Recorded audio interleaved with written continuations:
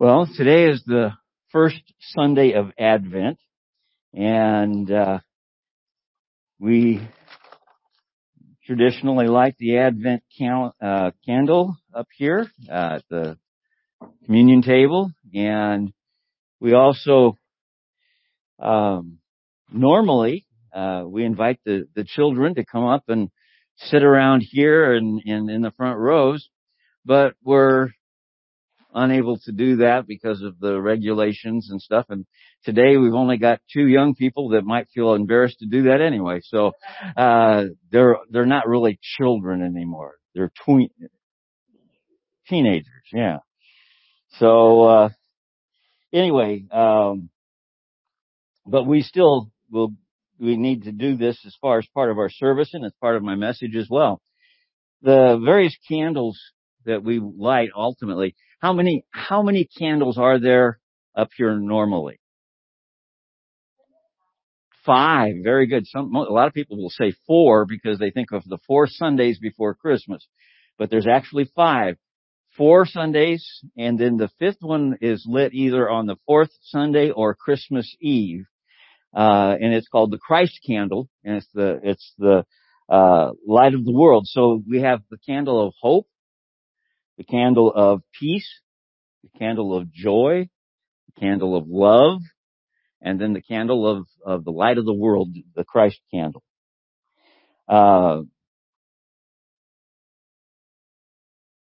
We add I light one new candle each service, and this year we won't have a Christmas Eve service, and so we will light the 5th candle at the end of our service as celebration as we sing. So we'll have all 5 candles up here when we're done. And I wrote down here a question I was going to ask the kids. What do Christians look forward to the most? But, we're all children of God. You can think about this for a second. What do we look forward to as Christians? What do we look forward to the most? Yeah. The second coming, okay? And the second coming adds to it another thought. What happens with the second coming? What happens? We take up our new residence where? In the new heavens, the new earth, the new creation of God. What we're looking for is what I was thinking was the second coming of Christ and the idea of heaven. One of the questions to get into my one of my computer accounts, it asks various questions so that you can get it to open up. And one of it is, what city do you wish you lived in? Or where do you wish you lived? Where do you wish you lived? And I just put heaven. And that's one of my passwords. And, anyway, the idea is it's what we look forward to, we long for. And I even thought of the children's song, Heaven is a wonderful place filled with glory and grace.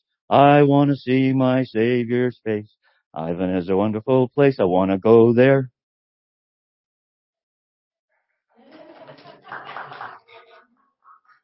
We can sing that as many times as you want to.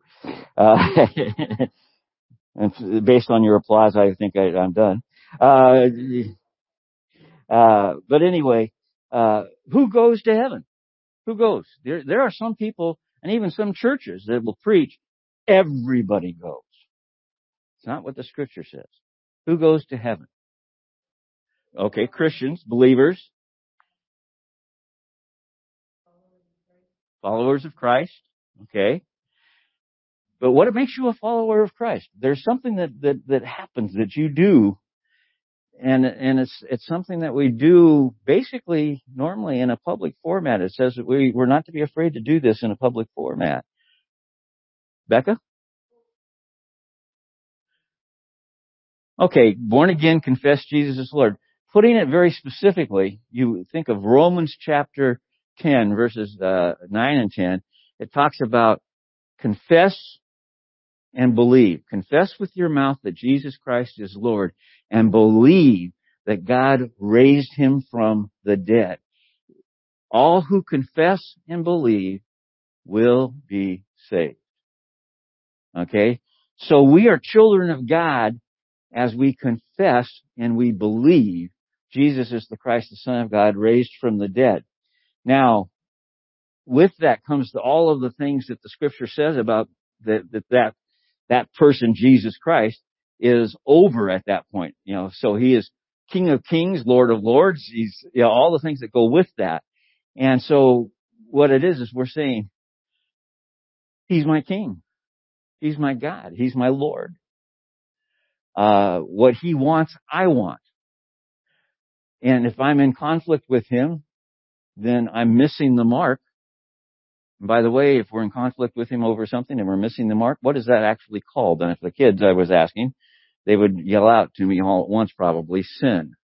They're pretty good about knowing most of these answers. And sin, missing the mark. Okay, what happened? Christ came. He died for us. He covered our sin, was brought back to life, raised from the dead. As a result, and this is where I come into this as part of our message as well, we are joint heirs with Jesus. He shares His inheritance with us.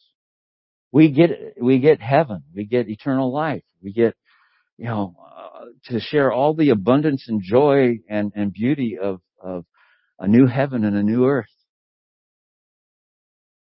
What an amazing thing.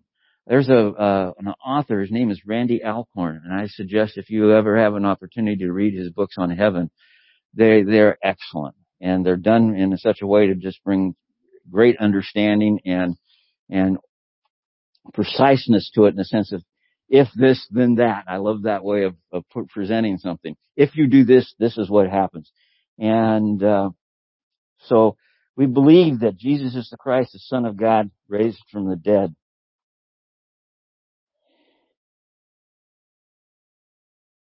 Where do we first hear or see sin in the Scriptures?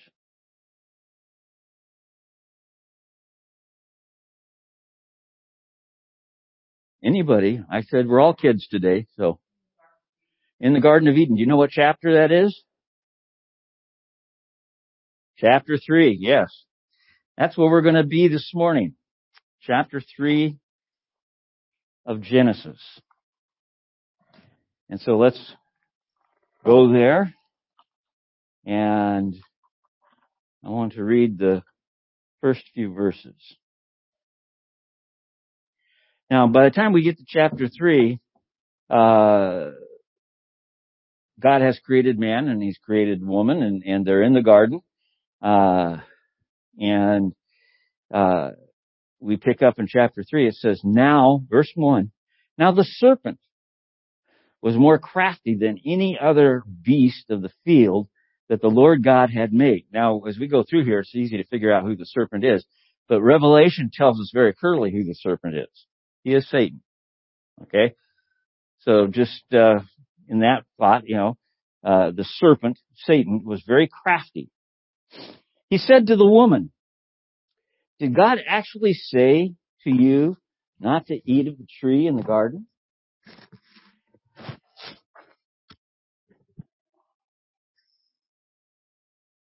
The woman said to the serpent, we may eat of the fruit of the trees in the garden, but God said, you shall not eat of the fruit of the tree that is in the midst of the garden. Neither shall you touch it, lest you die. But the serpent said to the woman, you surely will not die, for God knows that when you eat it, your eyes will be opened, and you will be like God, knowing good and evil. So when the woman saw that the tree was good for food, and that it was a delight to the eyes, and that the tree was to be desired to make one wise, she took of its fruit and she ate, and she also gave some to her husband, who was with her, and he ate.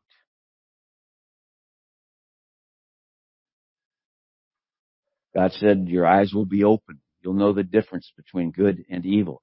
I can't imagine what it would be like to be free of sin in such a way that you know nothing about it. You know nothing about it. But that's where they were.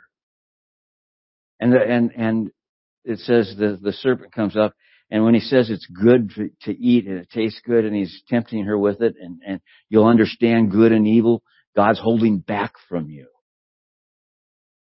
God hasn't given you everything. He's holding back from you what you would like to have the most.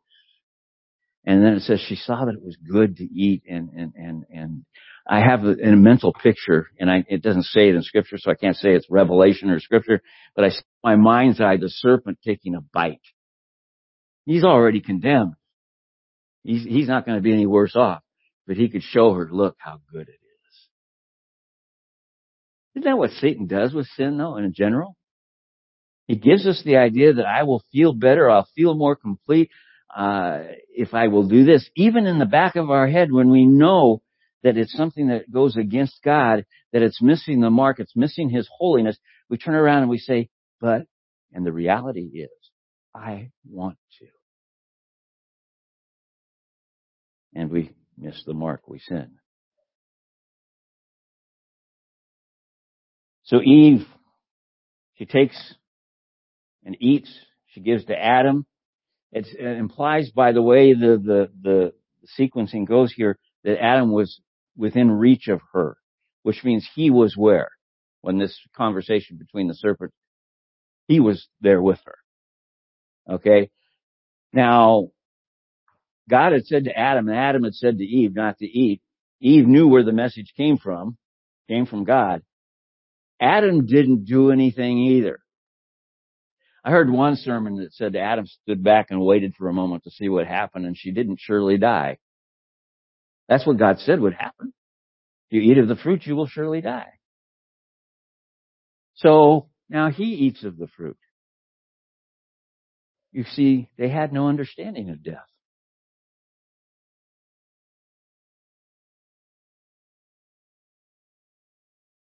So when the woman saw, she ate, gave to Adam, he ate.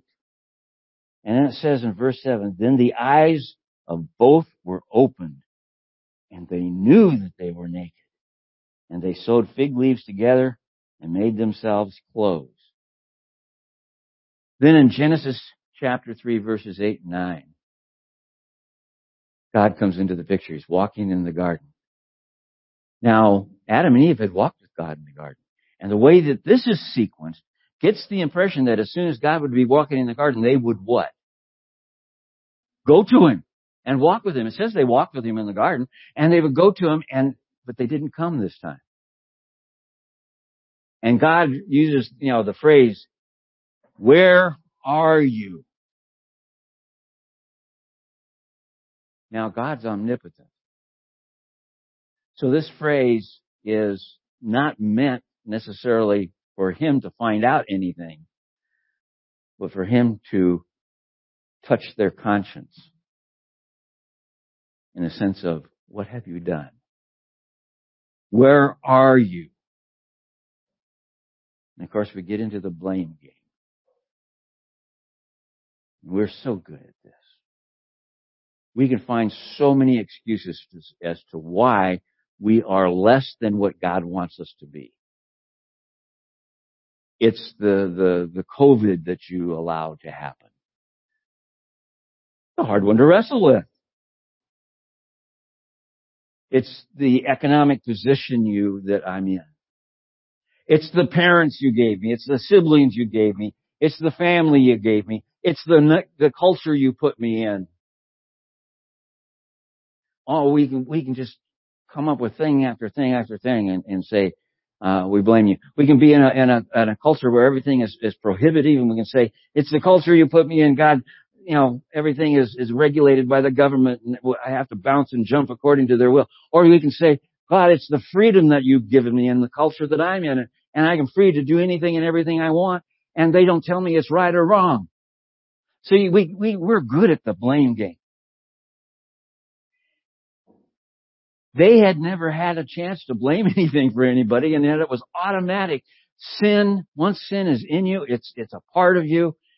The blame game is part of you too. Eve, what have you done? Adam, what have you done? Adam says, it's the woman. And notice how he phrased it. It's the woman you gave me. He's even indirectly, or maybe very directly.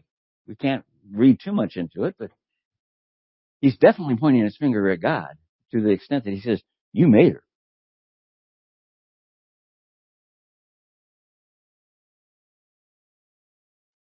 Adam says, it's a woman you gave me. And Eve, man, she doesn't waste any time. Serpent, I didn't ask him to come over to the tree. He came and asked me to come over to the tree. He beguiled me, or he tempted me. He tricked me is actually the idea that comes from this. He deceived me. Again, isn't that what we call Satan? The great deceiver.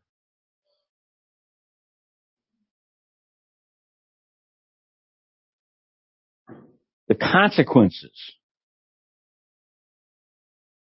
They heard the sound of the Lord God walking in the garden in the cool of the day, and the man and his wife hid themselves from the presence of the Lord. God among the trees God among the trees they hid among the trees of the garden.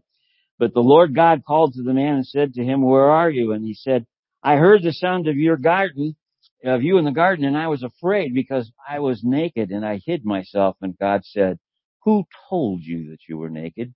Have you eaten from the tree from which I commanded you not to eat? The man said, the woman whom you gave to me, she gave me fruit of the tree, and I ate it. And the Lord said to the woman, what is that you have done? And the woman said, the serpent deceived me, and I ate. Now listen very carefully how this comes out as far as the consequences. The Lord said to the serpent, because you have done this, cursed are you above all livestock and above all beasts of the field. On your belly you shall go, and dust you shall eat all the days of your life. I will put enmity between you and the woman, and between your offspring and her offspring, or her seed and your seed.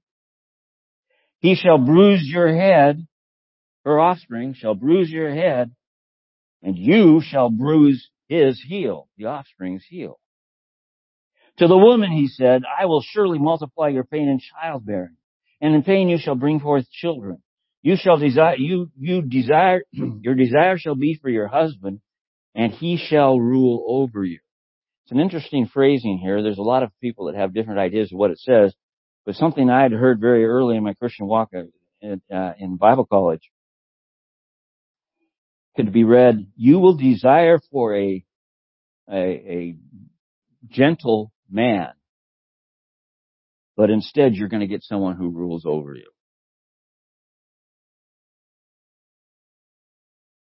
And we've seen all through history, haven't we? Cultures where women have no rights. And we think of it even in our own country.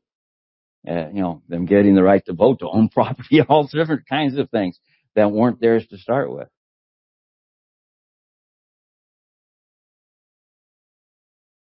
And then to Adam, he said, because you have listened to the voice of your wife, the implication, and ignored me, and have eaten of the tree of which I commanded you, you shall not eat of it. Cursed is the ground because of you. So now we have an interesting thing. The consequences of sin didn't only impact man, it impacted the earth. Cursed is the ground because of you. In pain you shall eat of it all the days of your life. Thorns and thistles it shall bring forth for you, and you shall eat the plants of the field. By the sweat of your face you shall eat bread until you return to the ground, for out of it you were taken, for you are dust, and to dust you shall return. The death sentence. You may not die immediately, but you will die.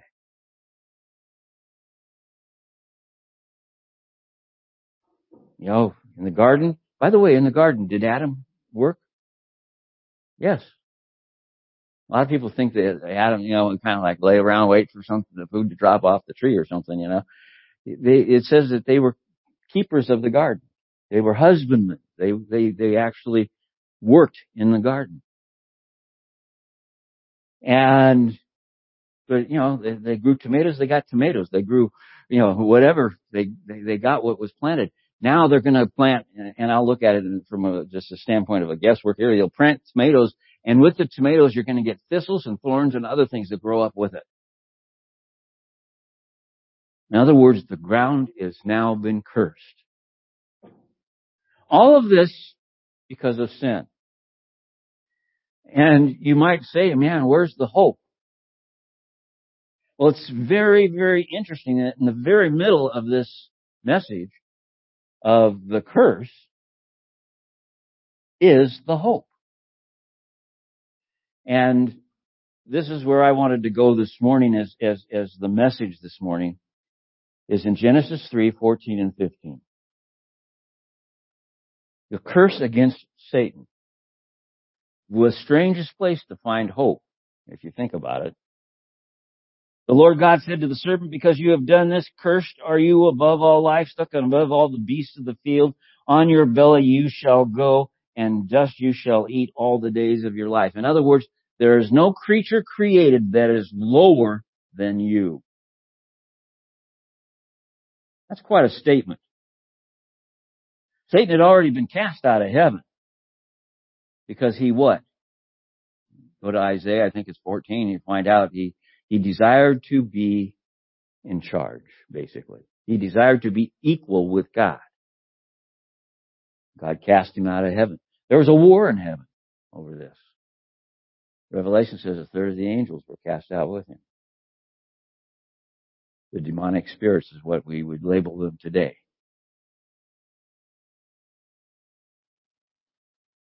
You are the lowest of the low. I will put enmity, or I will put, a sense of hostility. That would be a good synonym. Hostility. I'm going to put hostility between you and the woman. And this word isn't fear. It's hostility. It's rejection. You're repugnant to me.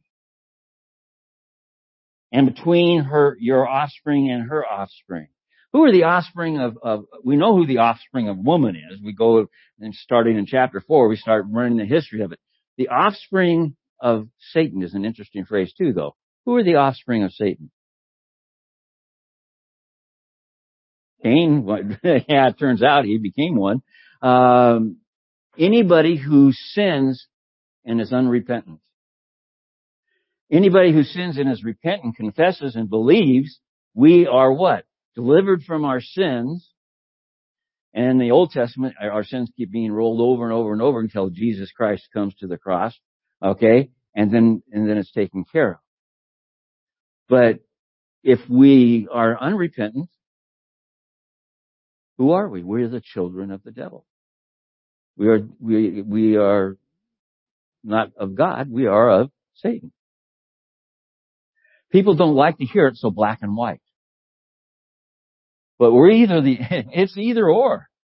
We're either the offspring of God and woman through Eve, or we are offspring of the devil.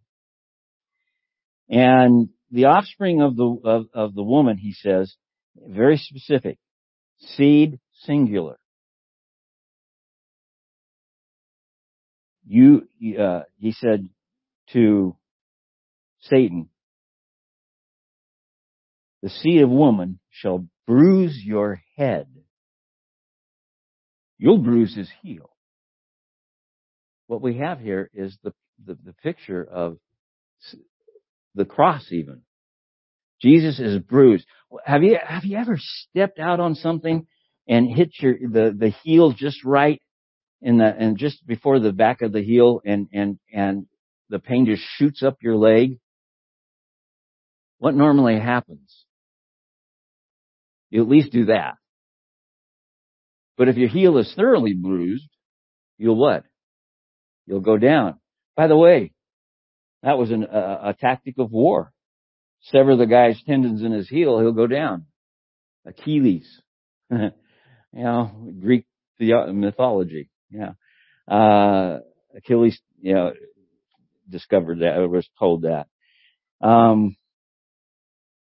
So what we have is this picture of, it will appear that you have taken this singular seed. By the way, most of the time we refer to heritage as the son of the son of the son of, and referring to tracing our heritages. And in this case, we're talking about the heritage, very specifically, of the woman, a singular seed. And there's a word, I have to look at it because I'll mispronounce it if I don't. Proto-evangelium. Proto-evangelium. It's one of those words you learn in Bible college and then never use again. And I got to use it again. And what it means is the gospel proclamation. This is called, and proto is first. So the first gospel proclamation, the first telling of the good news is referenced. That's what this verse is called, the protelegium. Protelegium. I'll get that. And he gets his heel bruised, means he's taken down. It appears as if Satan, it appears as if you win. Jesus goes to the cross. He dies. He's buried.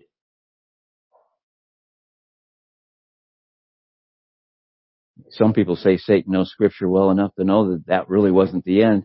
I believe personally that he knew Scripture well enough to know that that wasn't the end, but still vain enough to think that he could beat it. It's what drives him. I really believe that. And as a result, he's down. He's down for the count. Day 1. Day 2. Day 3, he's surely dead. In the resurrection. I can't imagine what was going on in the kingdom of Satan when that happened. Were they partying? Were they screaming and yelling and having a victory dance? Whatever. And all of a sudden, he's risen. The seed of woman, it says, will bruise your head, Satan. The seed of woman is going to bruise your head. To bruise the head means to conquer completely. It's a picture of someone standing with their head. The word does imply crush, but it doesn't mean to crush literally, but it means to crush everything that this person has in the way of authority. Satan has lost every bit of authority he had other than what we give back to him. His head was under the foot of Christ. His kingdom has been defeated. He is nothing. He is the lowest thing there is. He is defeated. I think that's a powerful picture.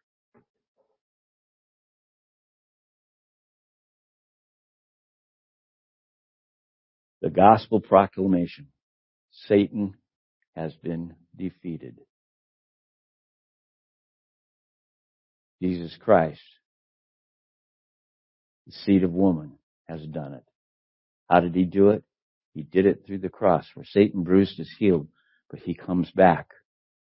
And through the resurrection is now the authority over death. He has conquered death. I've heard some sermons sometimes at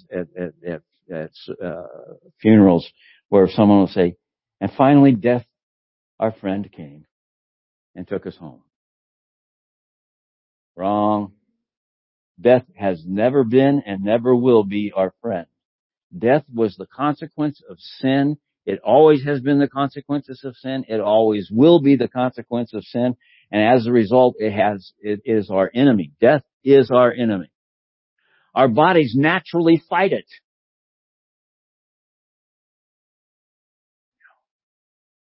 So death is our enemy. Death is always the enemy of man. But through Jesus Christ, He is the lowest of the low. He's been conquered. His head has been bruised, meaning He has been thoroughly crushed in the sense of His kingdom authority. And so I put here, God's plan for redeeming man comes back into picture. Remember Romans 10 verses 9 and 11.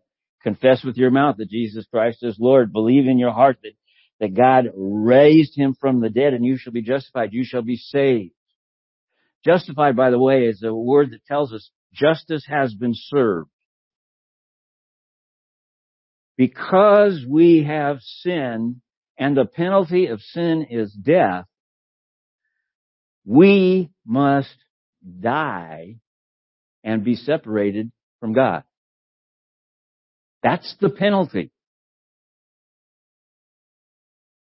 And then Jesus comes into the picture, goes to the cross on our behalf, experiences our separation to the point where He even cries out, my God, why have thou forsaken me? He knows our punishment. And He did that so that if we confess and believe, we will have eternal life. We shall be saved. I turn to Ephesians, one of my favorite scriptures to use in this picture. Chapter 1, verse 3. Blessed be the God, the Father and Father of our Lord Jesus Christ, who has blessed us in Christ with every spiritual blessing in the heavenly places. Because we are joint heirs with Jesus. How many spiritual blessings are we blessed with? Every spiritual blessing in the heavenly places. Even as He chose us in Him before the foundation of the world, that we should be holy and blameless before Him. In love, He predestined us for adoption as sons through Jesus Christ, according to the purpose of His will, to the praise of His glorious grace, with which He has blessed us in the Beloved. In Him we have redemption through His blood, the forgiveness of our trespasses, according to the riches of His grace, which He lavished upon us in all wisdom and insight, making known to us the mystery of His will, according to His purpose, which He set forth in Christ as a plan for the fullness of time to unite all things in Him, things in heaven and things of earth. In Him we have obtained an inheritance, having been predestined according to the purpose of Him who works all things according to the counsel of His will, so that we who were first to hope in Christ might be to the praise of His glory. In Him you also, when you heard the word of truth, the gospel of your salvation, and believed in Him, were sealed with the promised Holy Spirit, who is the guarantee of our inheritance until we acquire possession of it, to the praise of His glory. Amen. What a powerful, powerful picture. We are redeemed. We have been justified. We have been forgiven because Jesus came to this earth, allowed His heel to be bruised and take Him down, went through our penalty, took it upon Himself,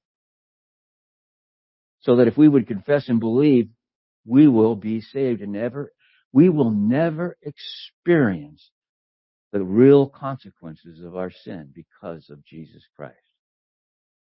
His heel was bruised, but He's crushed the head of Satan. This is who we worship. This is who we celebrate at Christmas. And so we've started with this scripture because it's the very first time we see sin in the Old Testament, but in the midst of it, He gives us hope.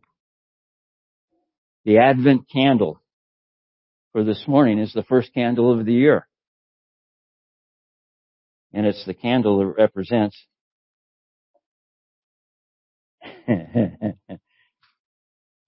hope.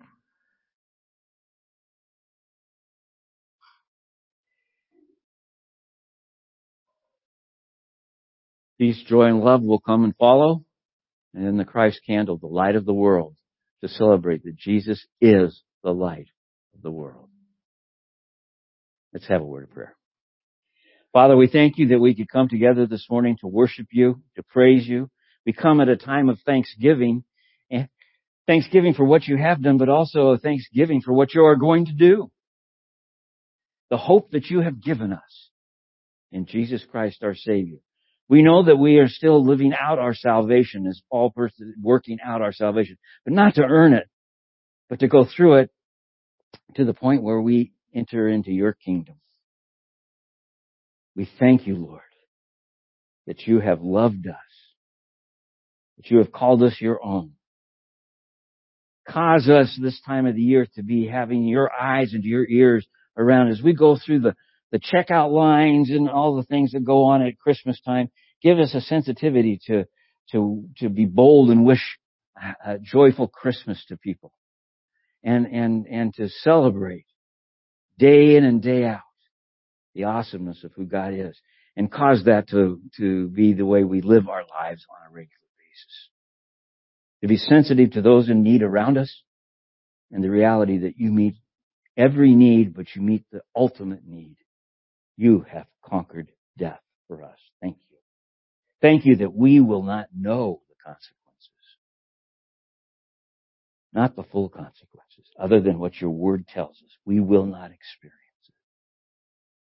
We worship you, we thank you, we praise you. In Jesus' name.